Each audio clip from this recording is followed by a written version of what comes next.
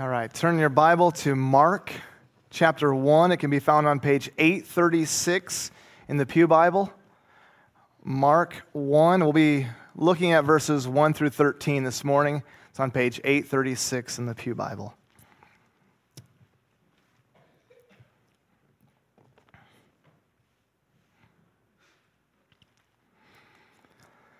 Mark 1, 1 through 13.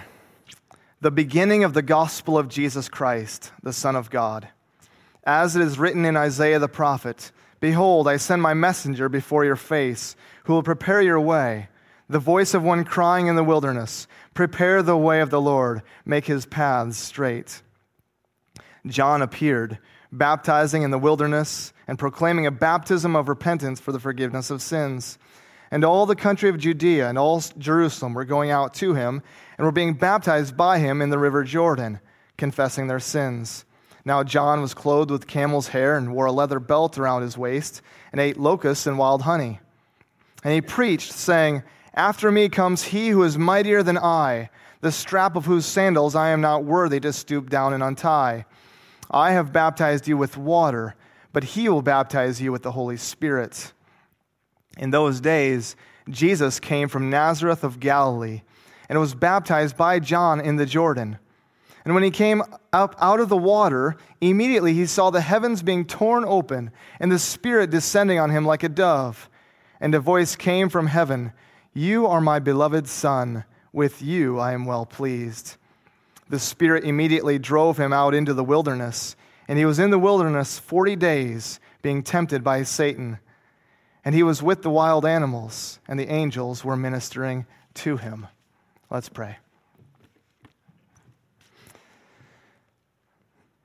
Our Father in heaven, we ask this morning that you would give us eyes to see who Jesus is in your word, that it might lead us to love him and to trust him. In Jesus' name, amen. So there we were, with several high schoolers at Impact this last weekend, right? So we were gone last week. We were with the high school students at Impact in Coralville, Iowa. And one night, during our free time, we decided to sign up for an escape room.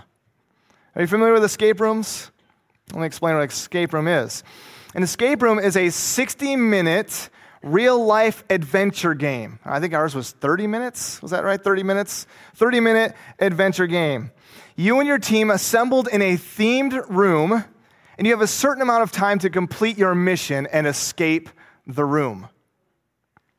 A successful escape requires you to find hidden clues and solve various puzzles throughout the room. Everywhere you look is a potential clue to get out of the escape room or a riddle that needs to be solved. The clock starts ticking as soon as you enter the room. Well, we stood outside this room, and a man was there, and he was explaining the rules and what we have to do. I don't remember. I think it was 30 minutes. He was giving us 30 minutes once we go into this room to figure out how to escape the room. Well, for me, I had never done this before. I was lost. I was confused. And then what you do is, so you enter this room with your group, and you're supposed to look for various items, okay? So as we rush into the room, I start seeing people turning over chairs, tossing chairs, eating chips, shaking bottles. I was a little confused. I was like, what is this? It was crazy. I'm looking around. I'm so uncertain of what we are actually supposed to do. I said to my wife, Beck, what are we doing? She looked at me and said, I don't know. So I told her, let's just turn things over. Let's just turn them over. Make it look like we're actually doing something of value.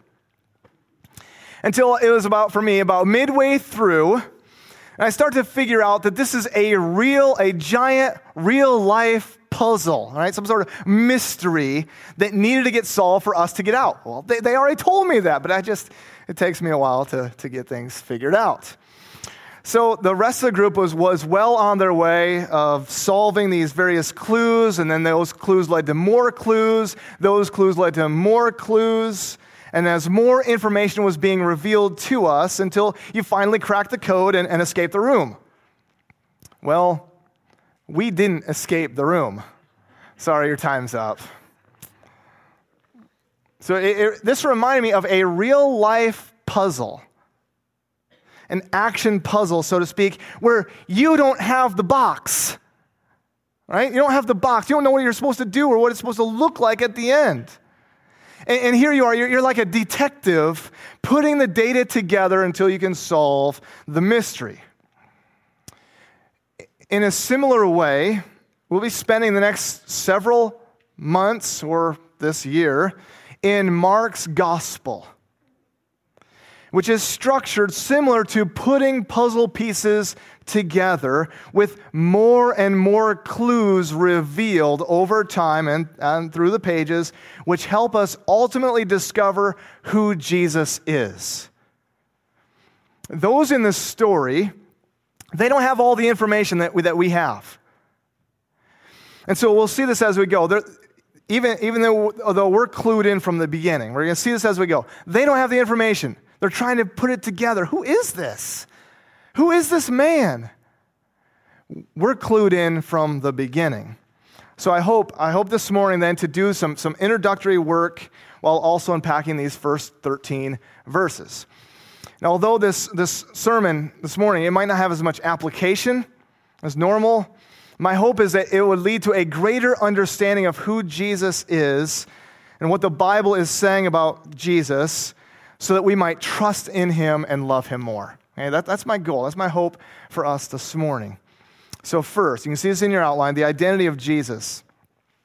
With this point, what I want to do is unpack the structure of the book so we get a glimpse of how it's unfolding, because I want to make sure we read the various passages in light of their entire context of this larger work.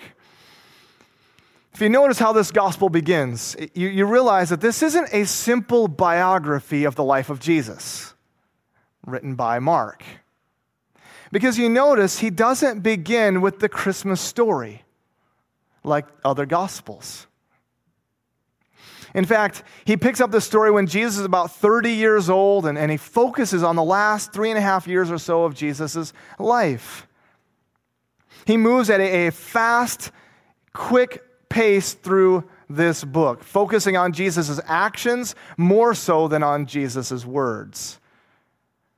Now, we might wish that we had stories of what Jesus was like as a toddler, right? How did he obey his parents? What did that look like? We might wish we had stories of him being a junior high student, right? Or a high school student, right? More detail on those events, but we don't. We don't have those. Instead, the gospel writers are focusing on various aspects of Jesus' life and ministry in which all of them, so this is what's unique about this, all of them climax at Jesus' death and resurrection.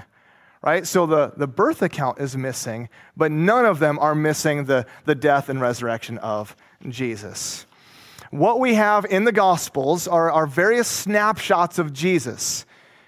All right, with each book structured in a certain way so that we might know Christ better. Okay, so I was explaining this to my kids yesterday. I don't know, we were talking about an injury of a basketball player. I told you that some of you guys maybe remember this story from 2014. We were living in Louisville at the time, and I was telling my kids this yesterday. We were living in Louisville at the time, and this college basketball player named Kevin Ware, he was playing in the March Madness tournament. Okay, do you guys recall this? Maybe you're familiar with the story.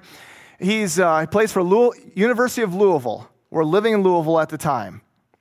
All right, they're playing the Duke Blue Devils in order to get to the Final Four. Right, and then win the national championship, which I think they ultimately did. And so what you have happening in that, at the very beginning of the story of that account of this game, in the first quarter, he goes up to block a 3-point shot. Right, so he leaps to block a 3-point shot, and do you know what happens? His leg snaps when he lands. Just snapped. And he's down on the ground, And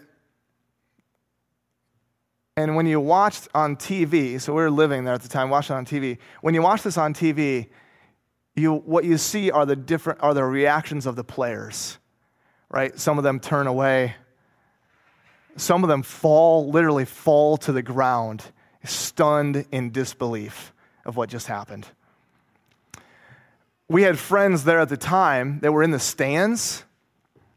They said it was silence, complete silence in the room, the whole stadium, just like a gasp.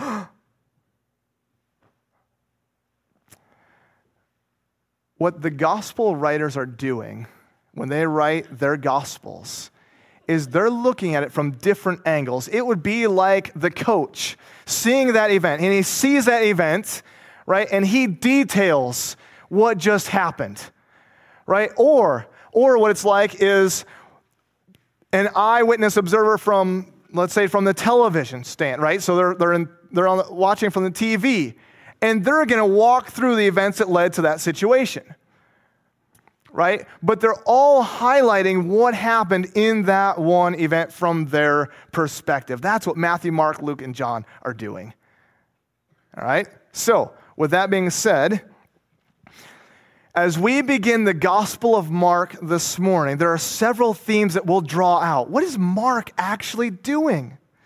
And they're all tied to revealing the identity of Jesus. And I've titled this sermon series, The Gospel of Mark, Who is This Man? Because that's the focus of the book. We get a behind-the-scenes view in this opening section that reveals to us from the very beginning who Jesus is, in which most of the people around Jesus at that time were actually blind to see it. Comes as a surprise to them. Jesus' identity is going to slowly be revealed over time to them. The Pharisees, the world, and the disciples themselves are all blind to see it. They didn't have the puzzle pieces put together for them. They didn't get to see the box like we do, the cover. So from the outset, we read in verse 1, and here it is. In a sense, it serves not only as a title for the introduction of this book, but also as a title for the whole book. Verse 1, the beginning of the gospel of Jesus Christ, the Son of God. The identity of Jesus is stated by Mark. This is the good news. This is the gospel, good news of Jesus Christ. Jesus, who is the Christ, the Son of God. Jesus is the Messiah. He is the Son of God, the one upon whom Israel's and the world's hope ultimately rests. Jesus is this coming king, this Davidic king, which they were looking forward to. He is God's Son who would rule and reign forever. That's the Jesus. That's the good news that he is going to proclaim. And that's what Mark clues us in on. So here's the structure. There's several possible ways we could look at it. All right? It could be observed that this story of Mark's gospel is a drama in 3 acts. Okay, a drama in 3 acts, centered around who Jesus is. Consists of 3 main stages. It focuses on 3 geographical locations. In and around Galilee, on the way to Jerusalem, and then in Jerusalem. All right? The introduction is given in 1 through 13. Act 1 takes place in Galilee. Chapter 1, 14 through 8:21 or 26. So Act 1 is in Galilee. 1:14 to 8:21 or 26. Act 2, on the way to Jerusalem. On the way. 8:22 or 26, 27 to 10:52, to the end of chapter 10. And then Act 3 taking place in Jerusalem. Chapters 11 through 16:8. Now, it might not be that neat, all right? But I think that's helpful. I think it can be helpful at least to see the flow of the story geographically as it works through these different places and it answers the question, who is Jesus? At the end of these sections, we see, who is Jesus? Who is this? What does it mean for Jesus to be the Christ, the Son of God? We could at least say it's divided up into two halves. Okay, so it's either 3 dramas, 3 acts in a drama, or 2 halves. The first half reveals biblically, theologically, the authority of Jesus as the Christ, 1:14 to 8:26. And then the second half reveals Jesus as the suffering Son of God. So Jesus' authority as the Christ, and then Jesus as the suffering Son of God in 8:27 to 16:8. That's the overall structure. At key points in this story, we see these themes of Jesus as the Christ, the Son of God. In Mark 1:1, which we've already read, Mark declares that this is the gospel about Jesus Christ, the Son of God. At Jesus' baptism in 1:11, the heavens are torn open, and God declares, "You are my beloved Son. With you I am well pleased." And then at various points in the story, the demons acknowledge that Jesus is the Son of God. In chapter 9, at the Transfiguration, there's a voice from heaven, "This is my beloved Son. With him I am well pleased. Listen to him." And then at the cross, as a bookend to this gospel, the curtain was torn in two. Now think about this. At the baptism of Jesus, the heavens are torn open. "You are my beloved Son. With you I am well pleased." At the end of the gospel in 15, the curtain is torn in two. And a Gentile, this centurion, this Roman, truly, this man was the Son of God. Throughout, questions will be asked, who then is this? What is this? A new teaching with authority? Why does this man speak like this? Jesus will ask, who do people say that I am? Who do you say I am? And that's the question that we'll be confronted with. Who do you say Jesus is? Because how you view Jesus impacts how you live your life. How you view Jesus and who he is impacts what you do in your day-to-day life. The identity of Jesus will be revealed over time, but it's declared from the beginning. Jesus is the Christ, the Son of God. This will be revealed fully through his life as a servant, through his suffering and sacrificial death on a cross, through his triumphant resurrection. We have the privilege of seeing the puzzle put together for us. With that being said, let's dive in a little more detail here. Dive into the story. The forerunner of Jesus. So look with me now at verses 2 through 8. 2 through 8. As it is written in Isaiah the prophet, "Behold, I send my messenger before your face, who will prepare your way. The voice of one crying in the wilderness, prepare the way of the Lord, make his paths straight." John appeared baptizing in the wilderness and proclaiming a baptism of repentance for the forgiveness of sins. And all the country of Judea and all Jerusalem were going out to him and were baptized by him in the river Jordan, confessing their sins. Now John was clothed with camel's hair and wore a leather belt around his waist and ate locusts and wild honey. And he preached, saying, "After me comes he who is mightier than I, the strap of whose sandals I am not worthy to stoop down and untie. I have baptized you with water, but he will baptize you with the Holy Spirit."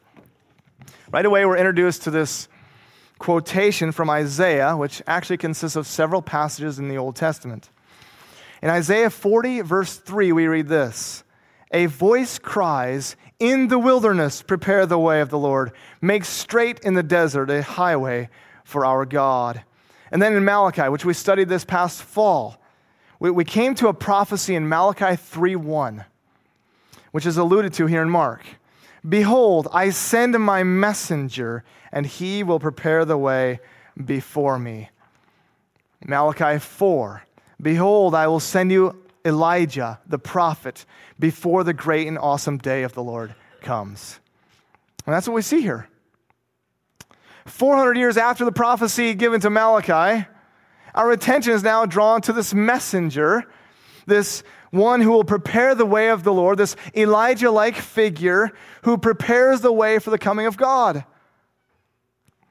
The goal and task of the messenger is to get the people ready for the coming king, to get them ready for the Lord himself. Mark clues us in on who he's referring to. John the Baptist is the messenger. He is the voice in the wilderness, preparing the way for the Lord. In the Bible, the wilderness isn't just a random geographical location. Rather, it was the place of God's deliverance of his people in the Exodus. It was the place where God met with his people, revealed himself to them, tested them, and protected them. In fact, the prophets predicted a new Exodus, beginning in the wilderness, which stirred the hopes of the people that God was coming in salvation and judgment. Now, John arrives in the wilderness. God is keeping his promises. He is bringing to pass that which he has promised. God is faithful to his word. John is preparing for the Lord, the way of the Lord. And this involved baptism and repentance. John appeared, baptizing in the wilderness and proclaiming a baptism of repentance for the forgiveness of sins. He called people to repentance. To repent means to change direction, right? To go from one direction, to turn away from something and turn around and go the other direction. I think sometimes we view repentance as merely saying sorry or acknowledging that we've done something wrong. But no change ever takes place. We have good intentions, but what we need is a change of direction. Imagine driving down the road, this isn't hard to imagine this time of year, in the midst of an ice storm or a blizzard of some sort. Okay, you're driving down the road in this storm, and then you say to yourself, I shouldn't be doing this. What am I thinking? I feel bad for going this way. This is terrible. If I go any further, something worse is going to happen to me. There's going to be consequences if I continue down this path and in this storm. It might have bad consequences on others. You're thinking all this, I shouldn't do this. I'm sorry that I'm doing this. And then you keep driving. Good intentions. That's not repentance. Repentance would involve actually turning around and going the other direction. It's not just some feeling that you might have for a moment. Oh, I'm sorry I did this. Rather, it is an act of the will in which our mind changes. We change our mind about something, agreeing with God on it, and then deciding to turn around and go the other way. Turn to him. What is it for you which you need to repent of? Is there something in your life that is preventing you from being prepared for the coming of the Lord? Right? Christians, ongoing repentance should characterize us as followers of Jesus. The text goes on in verse 5, and all the country of Judea and all Jerusalem were going out to him and were being baptized by him in the river Jordan, confessing their sins. Now get the picture. They took action. All are coming out to him in the wilderness to be baptized by him in the river Jordan.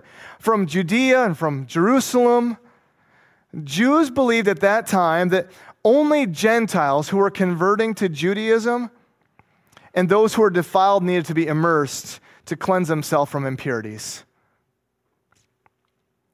For a great number of Israel to go out to John to be baptized by him is quite remarkable.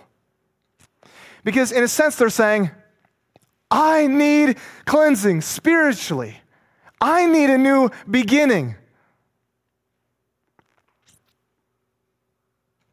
I'm the one that's impure and defiled. Baptism was an outward sign of the inward repentance and change that had taken place. It was a symbol of repentance and an outward sign then of belonging to God. So John proclaims a baptism of repentance. And then Mark describes John's appearance. You're probably thinking, what is that in there? Now John was clothed with camel's hair and wore a leather belt around his waist and ate locusts and wild honey. What? The description here points us to John as the Elijah who was to come. He is a prophet dressed like Elijah. 2 Kings 1:8, Elijah wore a garment of hair with a leather belt about his waist. The audience, in hearing John's clothing, would have made the connection between him and Elijah, just as we do this in our own day, don't we? When people dress like characters from the past, even if not intentionally, illusions are picked up on, right? If you were to see me with, well, I'm not this, but if you were to see me with glasses on, right? Maybe you don't know this. If you were to see me with glasses on, right?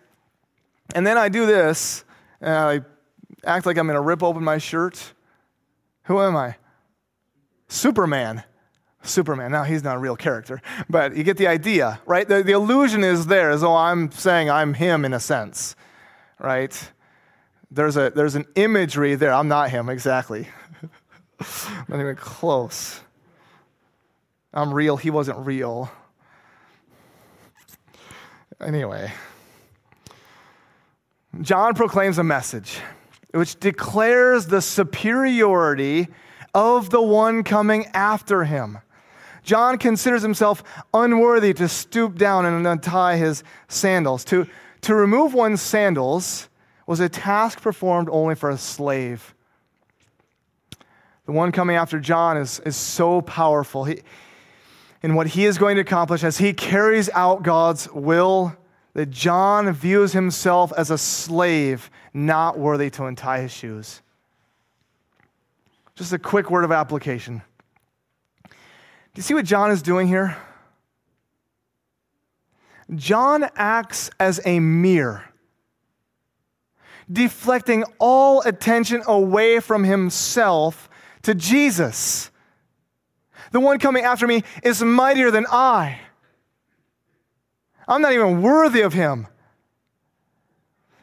Our lives should then focus not on our own promotion or self-advancement or importance, but on Jesus.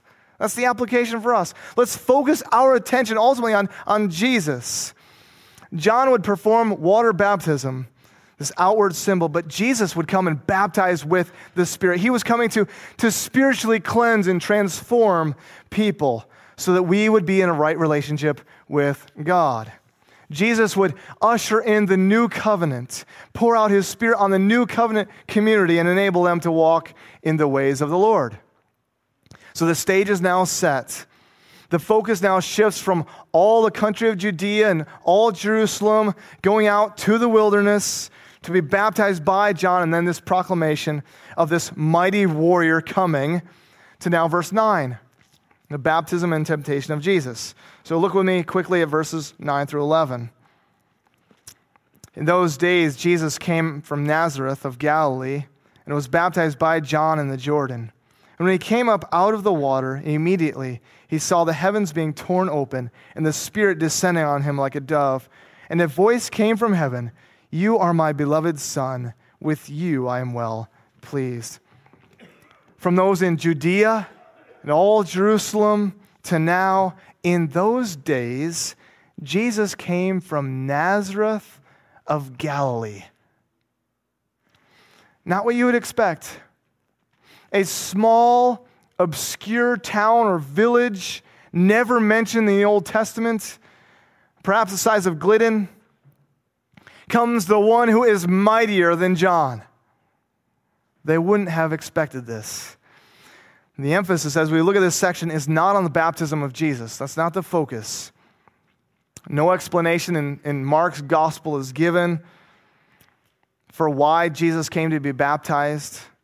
There's no interaction with John and Jesus mentioned here. Although we do learn from the other gospel writers that in his baptism, all right, Jesus never sinned. What he's doing is he's identifying with the people. And he's doing it to fulfill all righteousness. The emphasis in Mark is on what is stated in verses 10 and 11. He came up out of the water and immediately. We're going to see this word immediately about 35 times in this gospel. Immediately, immediately, immediately. Immediately he saw the heavens being torn open and the Spirit descending on him like a dove. There's a tearing open of the heavens, a descent of the Spirit, and a proclamation by God in verse 11. And a voice came from heaven, "You are my beloved Son. With you I am well pleased." To be called God's Son highlights not only that Jesus is a greater Adam, and a greater Israel, but the phrase "my son" is also a title for the Davidic king, or the king coming from David. From the outset, Jesus is declared to be God's Son. And then immediately after this, what happens? He's called God's Son. God is pleased with him. Then what? It doesn't lead to a great, temptation-free, easy, prosperous life, does it? No. He's led to the wilderness. Right? God is pleased with Jesus. All right, now go into the wilderness to be tested and tempted. Oh yeah, and there's wild animals there. Danger. Following his baptism and declaration from heaven, the Spirit leads him to the wilderness. It is in the wilderness where Jesus spends 40 days being tempted by Satan. It's a period of testing. We know from the Old Testament that in the wilderness, this was the place of testing for God's people, for Israel. They wandered in the wilderness for how many years? 40 years, 40 days. After being delivered out of Egypt and prior to their entrance into the promised land. And they continually failed in their time of testing. Unlike Adam, who failed in a perfect world in the Garden of Eden,